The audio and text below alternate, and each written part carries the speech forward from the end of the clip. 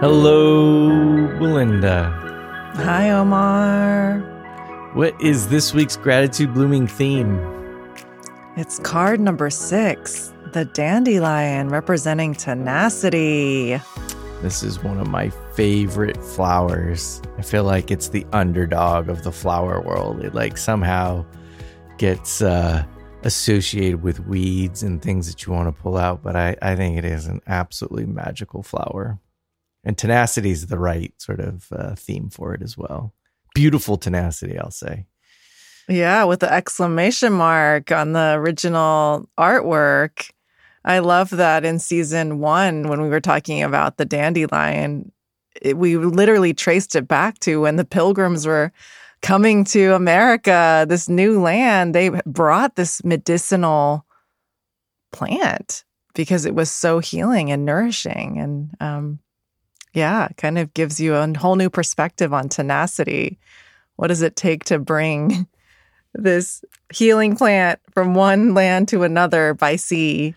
Wasn't that so funny? Like from flower to medicinal herb to weed, how one thing can be perceived in so many different ways. And what I really appreciate is how our incredible artist, Arlene Kim-Suda, has really reconceived the art for this flower. Yeah, well, I'm really excited to be a part of this project. That felt so scary at first to commit to doing a new drawing every week, but it's been surprising every week. So yeah, it's fun to go back to the dandelion and the theme of tenacity. And I've been given the gift that I can remember the actual plant that this is based on. So I do remember this dandelion just appearing on Belinda's property in Mount Shasta and just saying, "Here I am, I'm ready."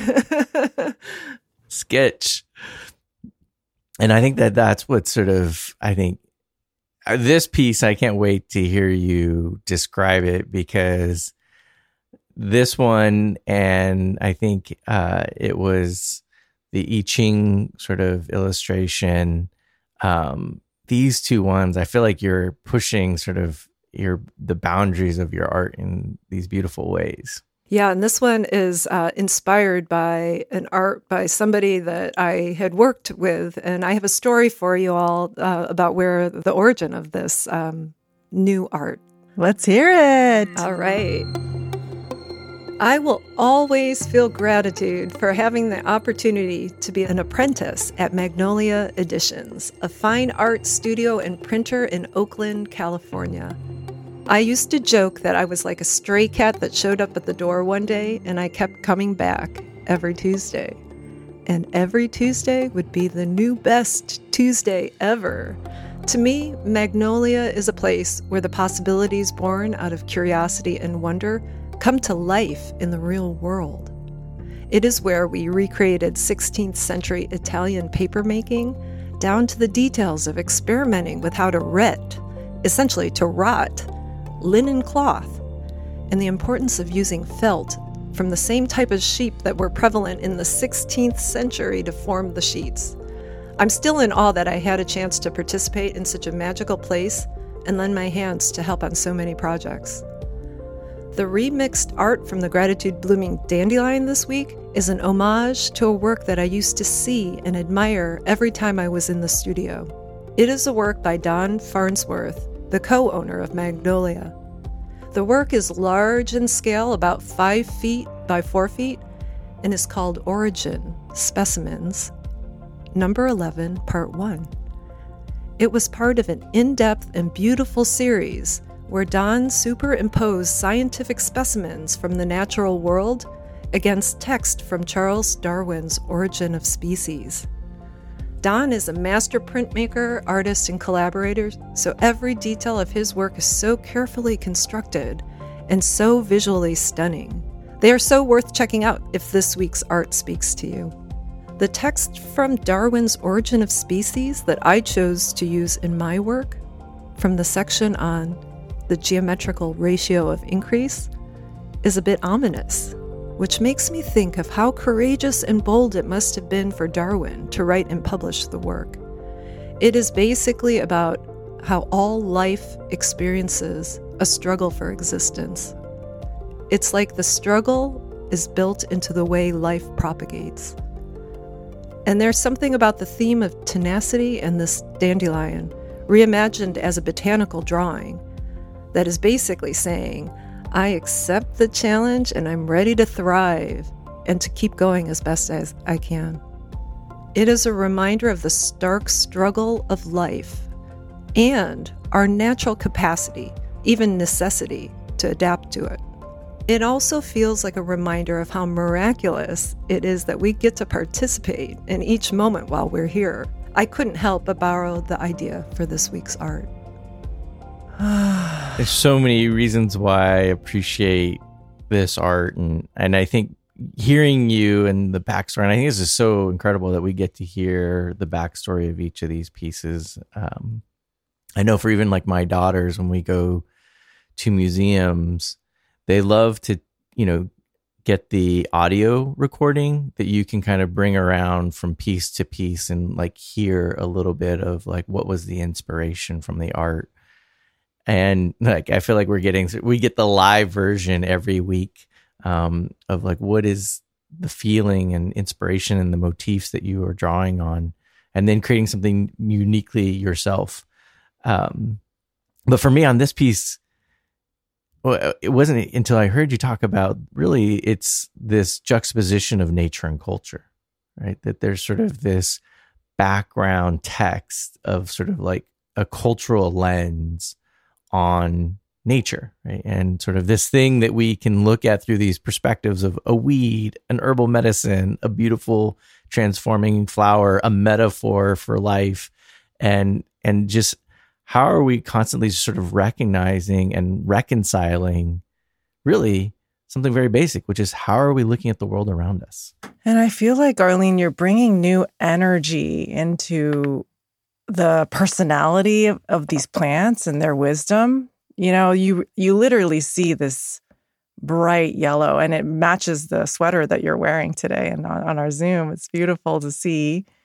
And it's just very striking how nature is such a reminder of life and also death, and they're all kind of one in the same. And tenacity really teaches us to really consider, what do you really care about? How do you want to spend this limited time, this precious time that we have on this earth, and not take it for granted? And I just love this prompt that comes with the dandelion's wisdom. Can you appreciate the time and effort required to nurture the things you truly love? And Omar and Arlene, I feel like in this collaboration, that's probably the biggest gift I've received from both of you, is just witnessing how you tend to the things that you truly love. Like Omar, your storytelling, your meaning making of the world, that's your map of life. And Arlene, the way that you constantly are showing up for the art in new ways that stretch you outside of your comfort zone. It is this journey that we're all on together. And how do we want to receive it or experience it, right? Well, I appreciate your very generous words around storytelling and your tenacity of just diving in and really sticking to things, through things, with things, and then just how much heart you have to put into it. And maybe it's not even you have to, or maybe you do have to, right? Like you are listening to something that you uniquely hear, and you're willing to kind of move mountains, maybe, or go through them. I'm not sure to see something through. So it's a privilege to get to do that with you.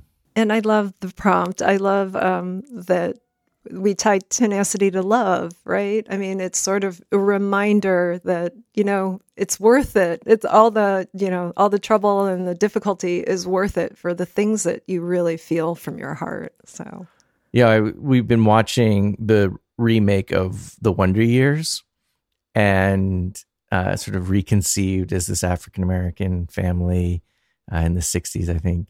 And there's this great line where the mother is telling her kid, make sure you give out before you give up.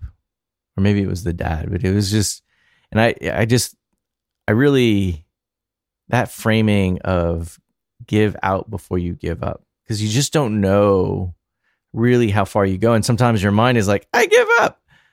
But really, there's still some fuel in the tank. There's still actually some energy to keep going. And, you know, we recently were up in Banff, Jasper, and we did a longer hike than we were expecting. I think it ended up being like a almost 5-hour hike, and, you know, over 1,000 feet elevation.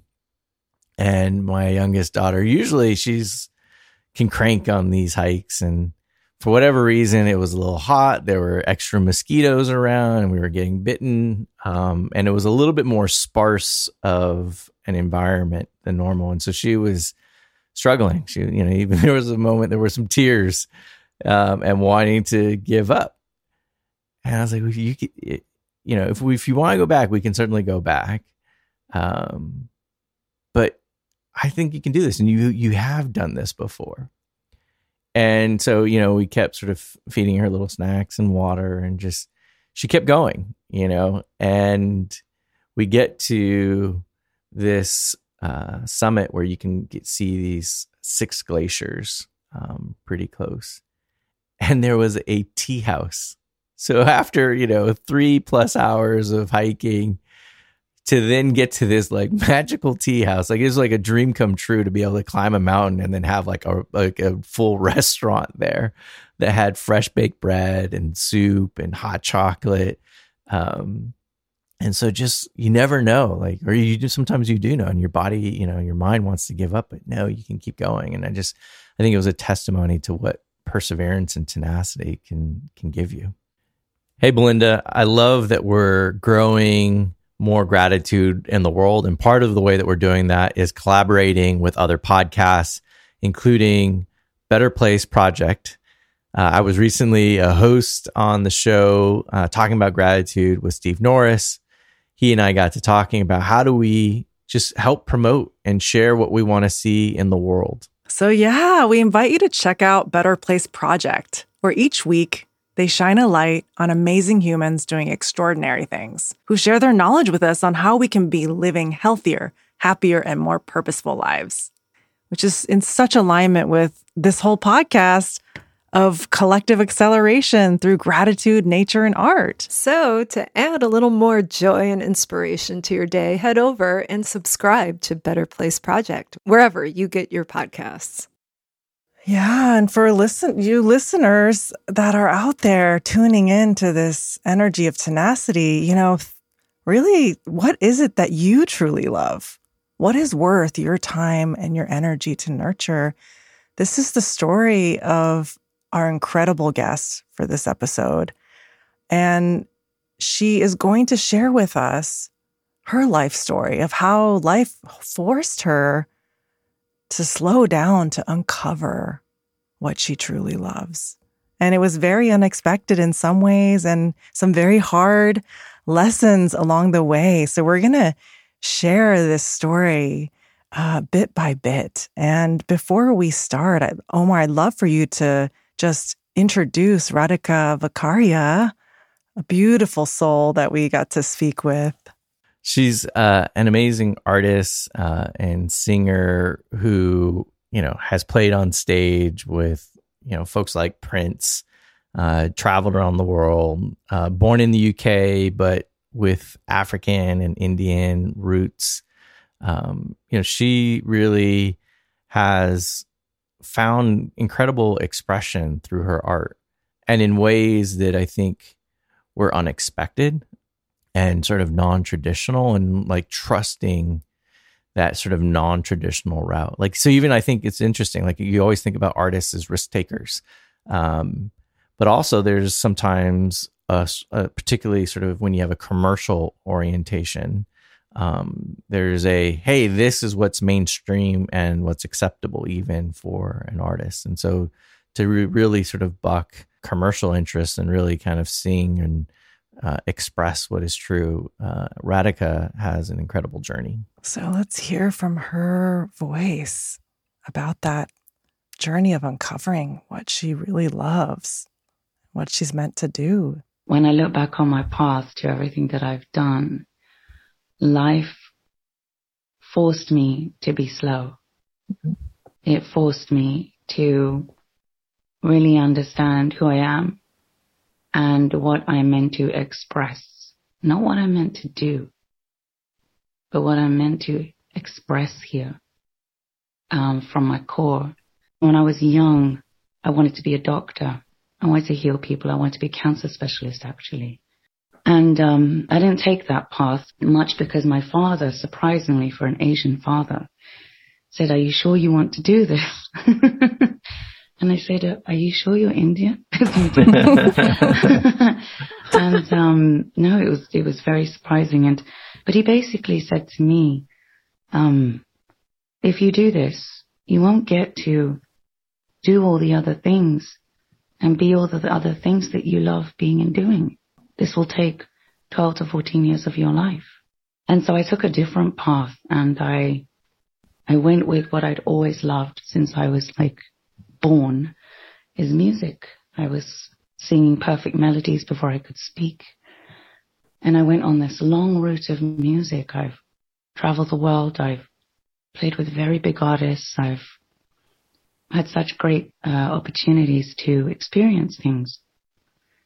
And, it's been a long journey. It hasn't been an overnight thing by any means. And going back to this prompt, one day I was saying to a friend of mine, sometimes I really regret not being a doctor. I really regret, because my natural space is to just go and be with people and provide help and support. And they said something very beautiful to me, and they said, "You're doing that with your music." And that has taken time for me to nurture that, because I honestly resisted doing mantra music. I resisted because all of the impressions that doing this kind of music can give, and I resisted it. But sometimes what you resist persists, and there's a reason for it. And so it's taken me a long time. And I had to realize that what I'm doing with music is coming from the same exact place as when I was little and I wanted to be a doctor. Sometimes the path to finding what is your true love is not a linear one. And it takes other people to be your mirror, to say, "Hey, I don't think that's right for you. This is who you are at the core. Do you believe it?" And just how there's so many different ways in which something can be expressed. Appreciating. And I think that it's also interesting to hear the mirror of what we resist, persists, and tenacity. I feel like those are two sides of the same hand, which is when to let go and when to hold on, and sometimes when to be held, right? And sometimes what we're resisting, we're being held by. And really, what does it mean to then accept and through that be able to actually let go? And it's interesting, Arlene, that you put the exclamation mark on the word tenacity, because there is this energy of tenacity that is very bright and loud and strong. And yet, depending on the life cycle of that dandelion, there are times when it's very, very soft, when you're blowing that dandelion puff. And it is that gentleness of your breath that pollinates this power. So it's a really interesting dynamic. What comes up for you, Arlene, as you're revisiting and listening to this story of Radhika? Yeah, she has a beautiful voice, and what a beautiful story that she's sharing with everyone. And yeah, I could say, with the dandelion, like I said before, just revisiting the original drawing, I remember this flower. And so that exclamation mark came from the flower. It was really like it had this energy around it. And at that moment, that is what the dandelion wanted to speak. So how does life then shape you when you start to get clues about this love and this passion? Is it over yet? Is it all easeful from here?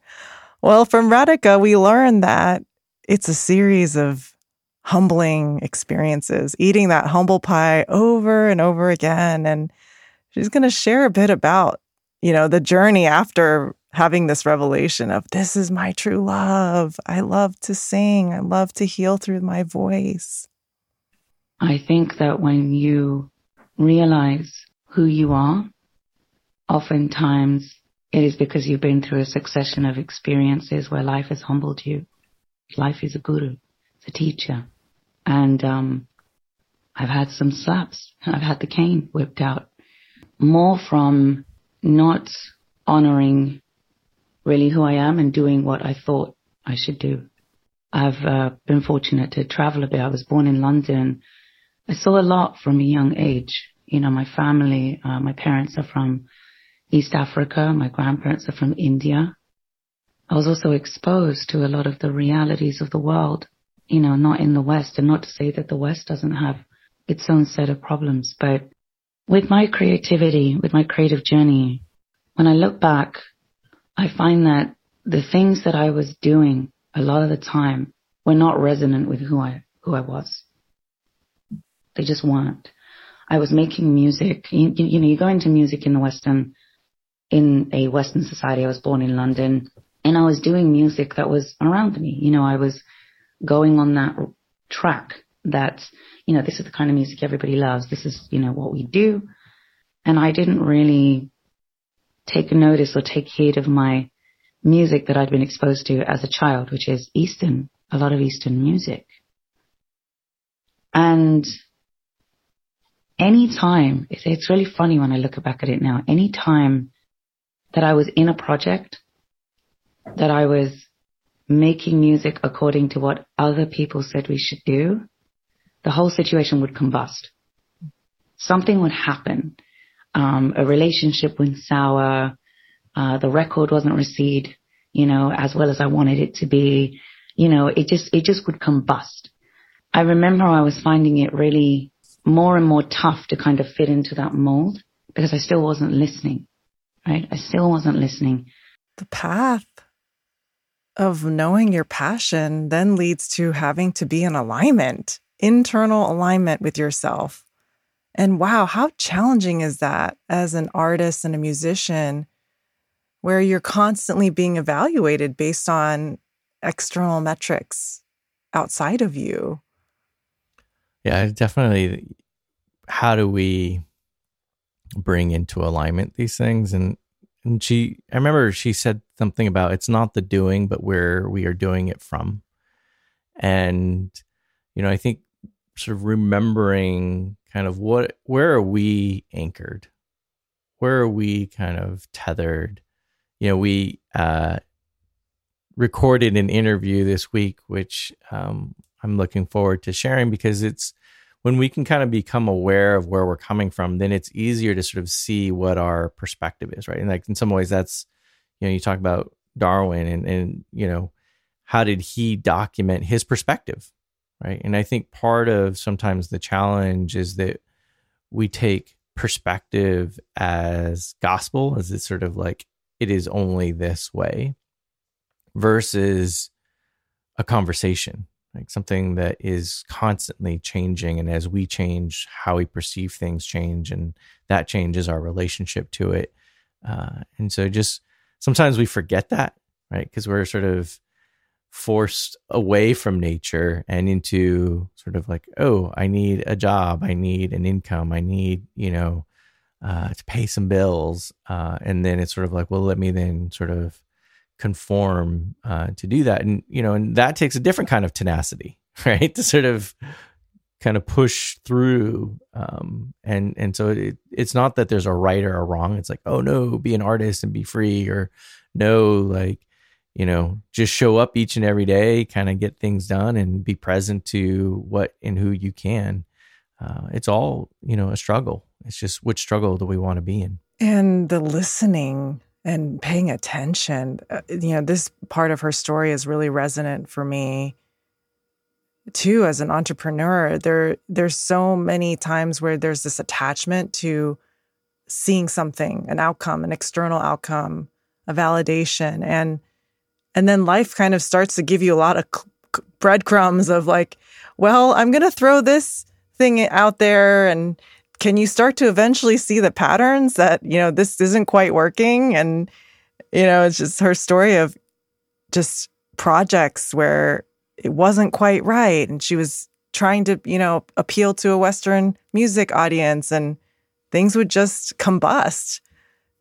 It's interesting how there's clues around, the wayfinding. Like, sometimes things are meant to be hard as a growth cycle. And then other times it's like, is this unnecessarily hard? Am I resisting something where I'm causing myself more pain and suffering? That's the discernment. Yeah. And it's not black or white at all. It's really hard to discern sometimes. And interesting when then you eventually have to hit this rock bottom point, the peak in the valley, to really get to the realization. And so Radhika's going to talk a little bit of that process, as well as like, where's the light at the end of the tunnel? How do you get there? My epiphany actually came from an amazing experience. It ended up being a little heartbreaking in some ways, but the precursor to it was actually very enlightening. I went to a random audition for something in London. It was completely random. I got a phone call from a friend of mine who I'd, done some piano gigs with, and they said, Radhika, are you free this afternoon? Can you come to a warehouse in King's Cross? Now, first of all, King's Cross was a very sketchy area at that time. So when someone asks you to come to a warehouse in King's Cross, you should say no. And, but this was a friend. So I turned up, and, I ended up meeting an American, musical director there. And I thought, who's this strange American man who's, I have no idea who this person is. And I ended up auditioning, and, 3 weeks later, I was in Germany singing in 4 different languages, like Tamil, Hindi, Bengali, and English, singing a repertoire of songs that were Peter Gabriel, Sting, A.R. Rahman, who's a very famous Indian producer, composer. And I was doing a show that was Indian culture meets Cirque du Soleil. So this was like a dream come true. This was just like, oh my God, this is incredible. And I was working with some of the best people in the world, Cirque du Soleil people, Franco Dragone people, and marinating in the sounds and the culture of my heritage. You can get complacent, and you can begin to form expectations around how things are going when they feel good. And I remember on my birthday, and big things seem to happen around my birthday. It's very interesting. It's February the 11th, something about, I got news that the show completely folded. There was some bad business in the background, and I was stranded in Germany, told to get out of the hotel. There was no other night stay. All of us were being just literally abandoned, whole crew from India, all of us musicians from all over the world. And it was a crushing moment, absolutely crushing, because it was the highest high of my life. It was a high. And this was the lesson. I crashed from the high, found myself back in England. I thought, my God, what do I do? I'd broken up with my partner. I just didn't know what to do. I'm struck by how the lowest point came from the highest point, and how it was an invitation to actually do the thing that she was meant to express. This singing from her own Eastern heritage. And that can be really confusing when you're feeling like you're at the top of the world, and then it comes crashing down. What I also appreciate sometimes is she just went all in, though, as well. And she experienced that high not because she was cautious or she was worried about sort of whether or not it was going to kind of sustain itself or move forward. She allowed herself the full abandon of appreciating it. And, it certainly makes then the rug pulling that much more difficult. But at the same time, she did experience, it's like, it's better to have loved and lost than never have loved at all, which is one of those paradoxes. Yeah, I think that's what makes the pursuing your love so challenging sometimes, because you love it so much. You're like, oh my gosh, I'm bound to get hurt by it in the process. And, I feel like that in the course of the 7 years with Gratitude Blooming. It's like, ooh, I love this thing so much. And, ooh, it's painful, this process of not knowing what's going to happen with this baby. See, baby, it's 7 years old. It is not a baby anymore. Yeah, that's the first thing you learn as a parent is that as soon as you think you figured it out, the kid has changed and, is on to some new thing. And you're like, oh man, I just figured out what the last thing was. And now I got to figure out this new thing. Yeah. How do you get back into the path of alignment when the rug gets, pulled from under you? So let's get this part of the journey. How do you recover from that high and being crushed by it?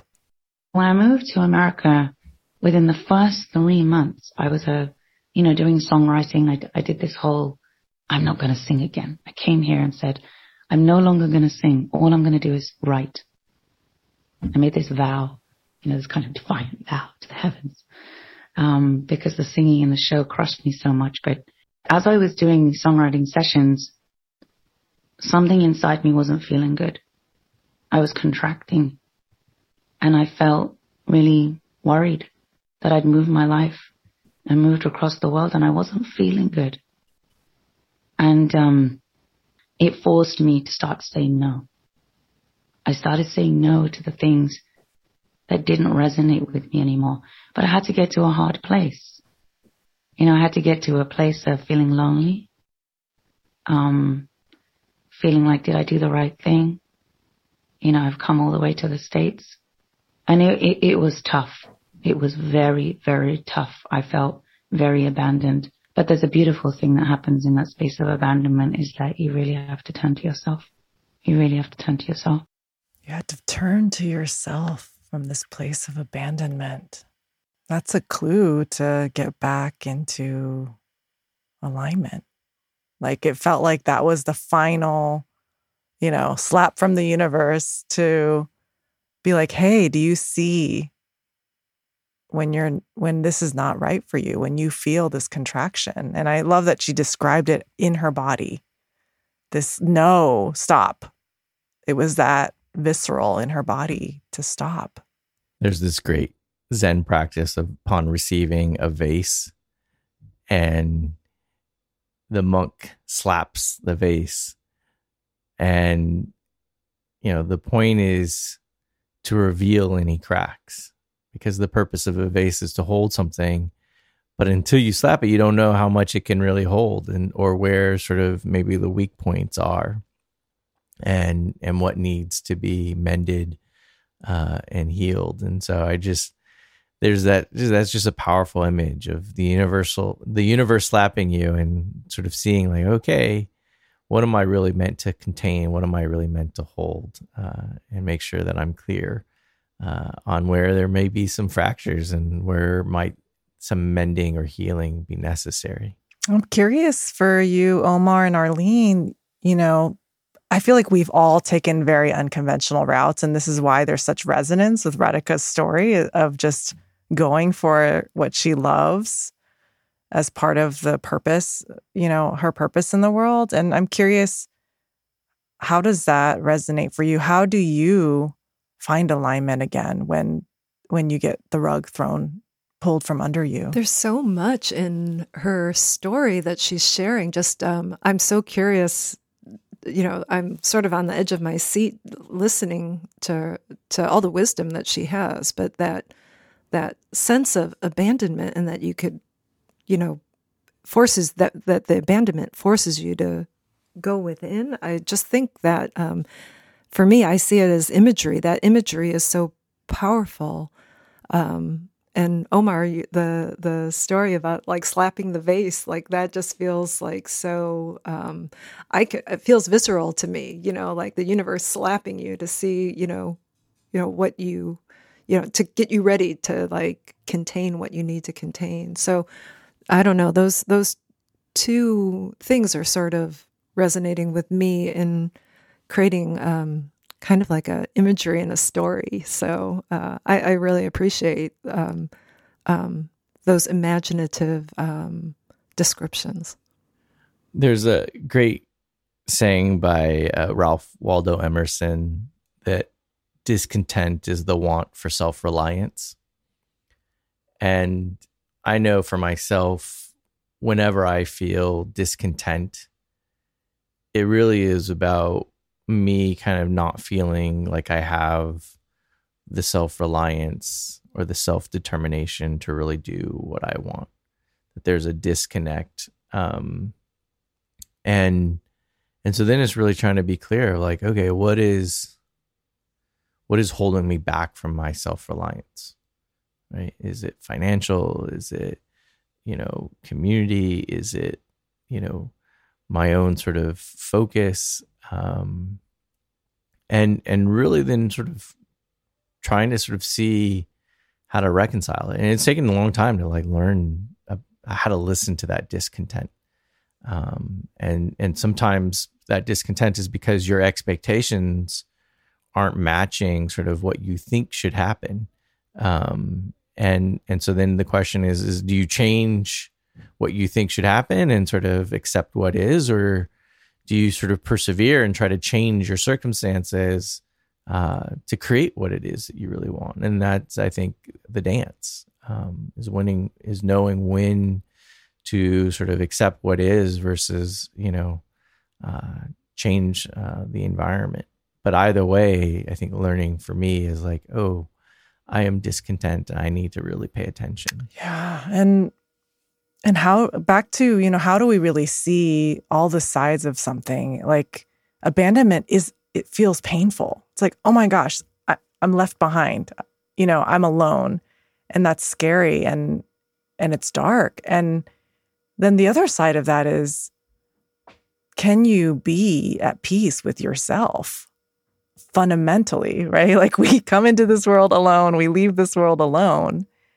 And I remember the conversation when we talked with Radhika about this, like her cycle kind of took a different turn where she really took that abandonment and flipped it into her own relationship with self and what is true and what is honest in her.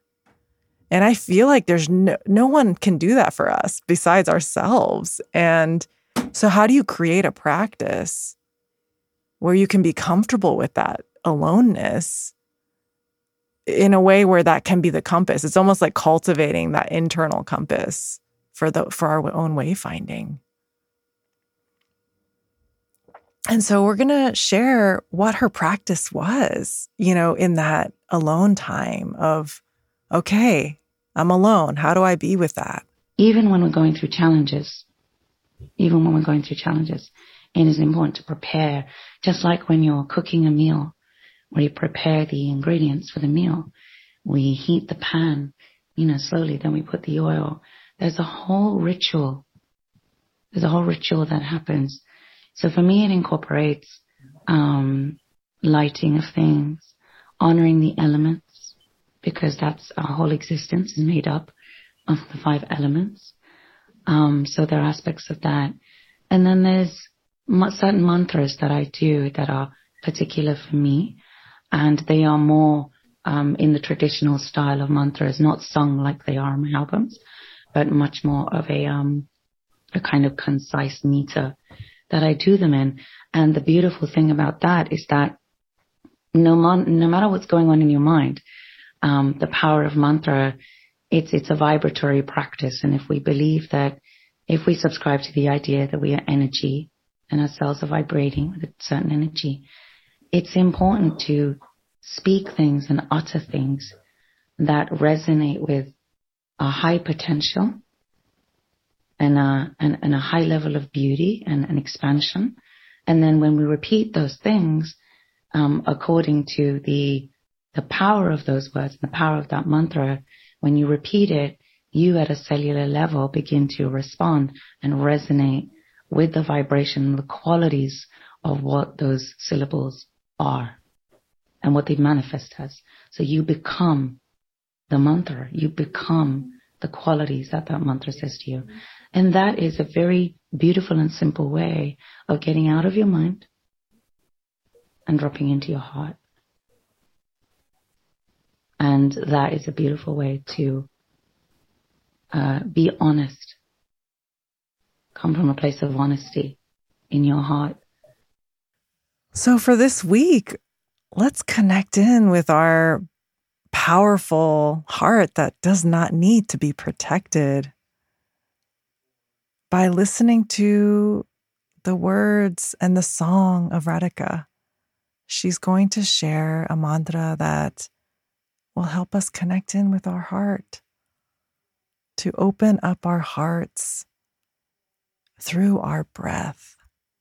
So as you listen to her beautiful healing voice, you can put your hand gently to your heart and focus from the mind and bring it down into your breath and your heart as you inhale and exhale and receive her words.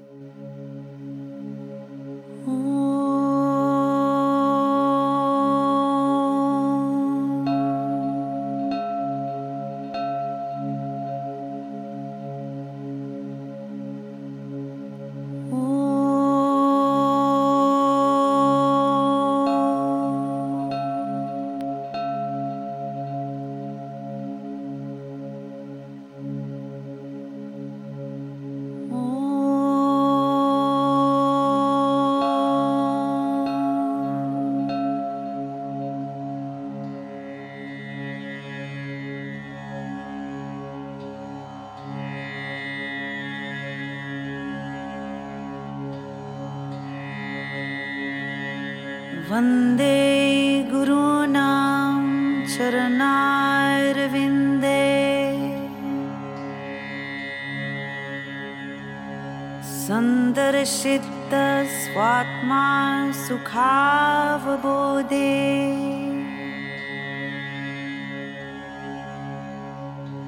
Nishreyase Jhangalikayamani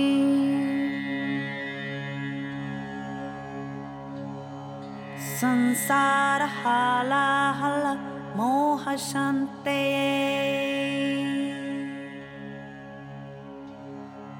I had a yoga teacher many years ago who said something very beautiful. And we talk about prana, we talk about air, and we breathe in yoga. And she kind of expressed that, you know, the lungs are like wings. They're like the wings of the heart.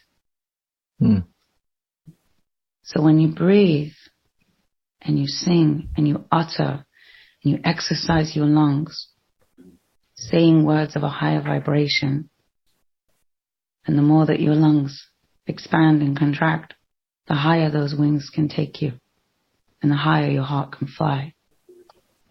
And I thought that was so incredibly beautiful. I got goosebumps. Right? Your lungs are your wings to your heart. And imagine, that's a new title. Yeah, the heart gives us courage. The more expanded and in the heart we are, actually, the more brave we are. And actually, it's there to help protect others. I don't believe that the heart needs protecting. The heart is strong. Imagine this thing beats without any effort from us.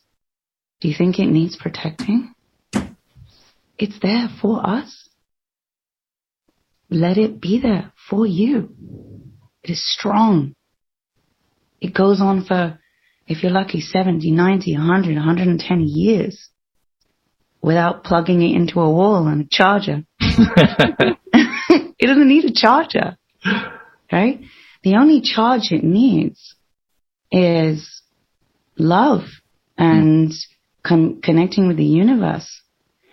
I feel like how we charge the heart is through the breath. That's how we charge the heart. And when we do that, we don't need to protect it. It's unbreakable. I don't feel like the heart breaks. The expectations of what we had in our lives and the relationships that we wanted, those break. But the heart cannot break. There's a part of you that will never break, just like the soul will never break. So let it. It protects you. When I started leading from my heart, when I started to realize, like, I want to give love, and this is my purpose through music, through meeting amazing people like you. Why do I need to be protected? I don't need to be protected. There's no fear. I like the piece where she was talking about the heart is the vase, lungs are like the wings of the heart, and that the more they expand and contract, the higher our hearts can fly. And it's not about protecting your heart. The heart is courageous. The heart doesn't need protecting. In fact, it's protecting you. And the heart is recharged with love and breath, and that hearts don't break, only our expectations. Because I think so often, like just as I think that we think about being heartbroken, but we never think about mind broken, right? Like what are the expectations of our mind? And, and sometimes we don't allow ourselves to fully experience something because we're worried that it might not go the way that we want. And so we don't sort of fully relish the moment and the experience. Like she went to Germany and fully relished the experience because she wasn't worried about whether or not it was actually going to kind of be a success. And, and it ended not being a success, but she still had that full moment. And her heart never broke.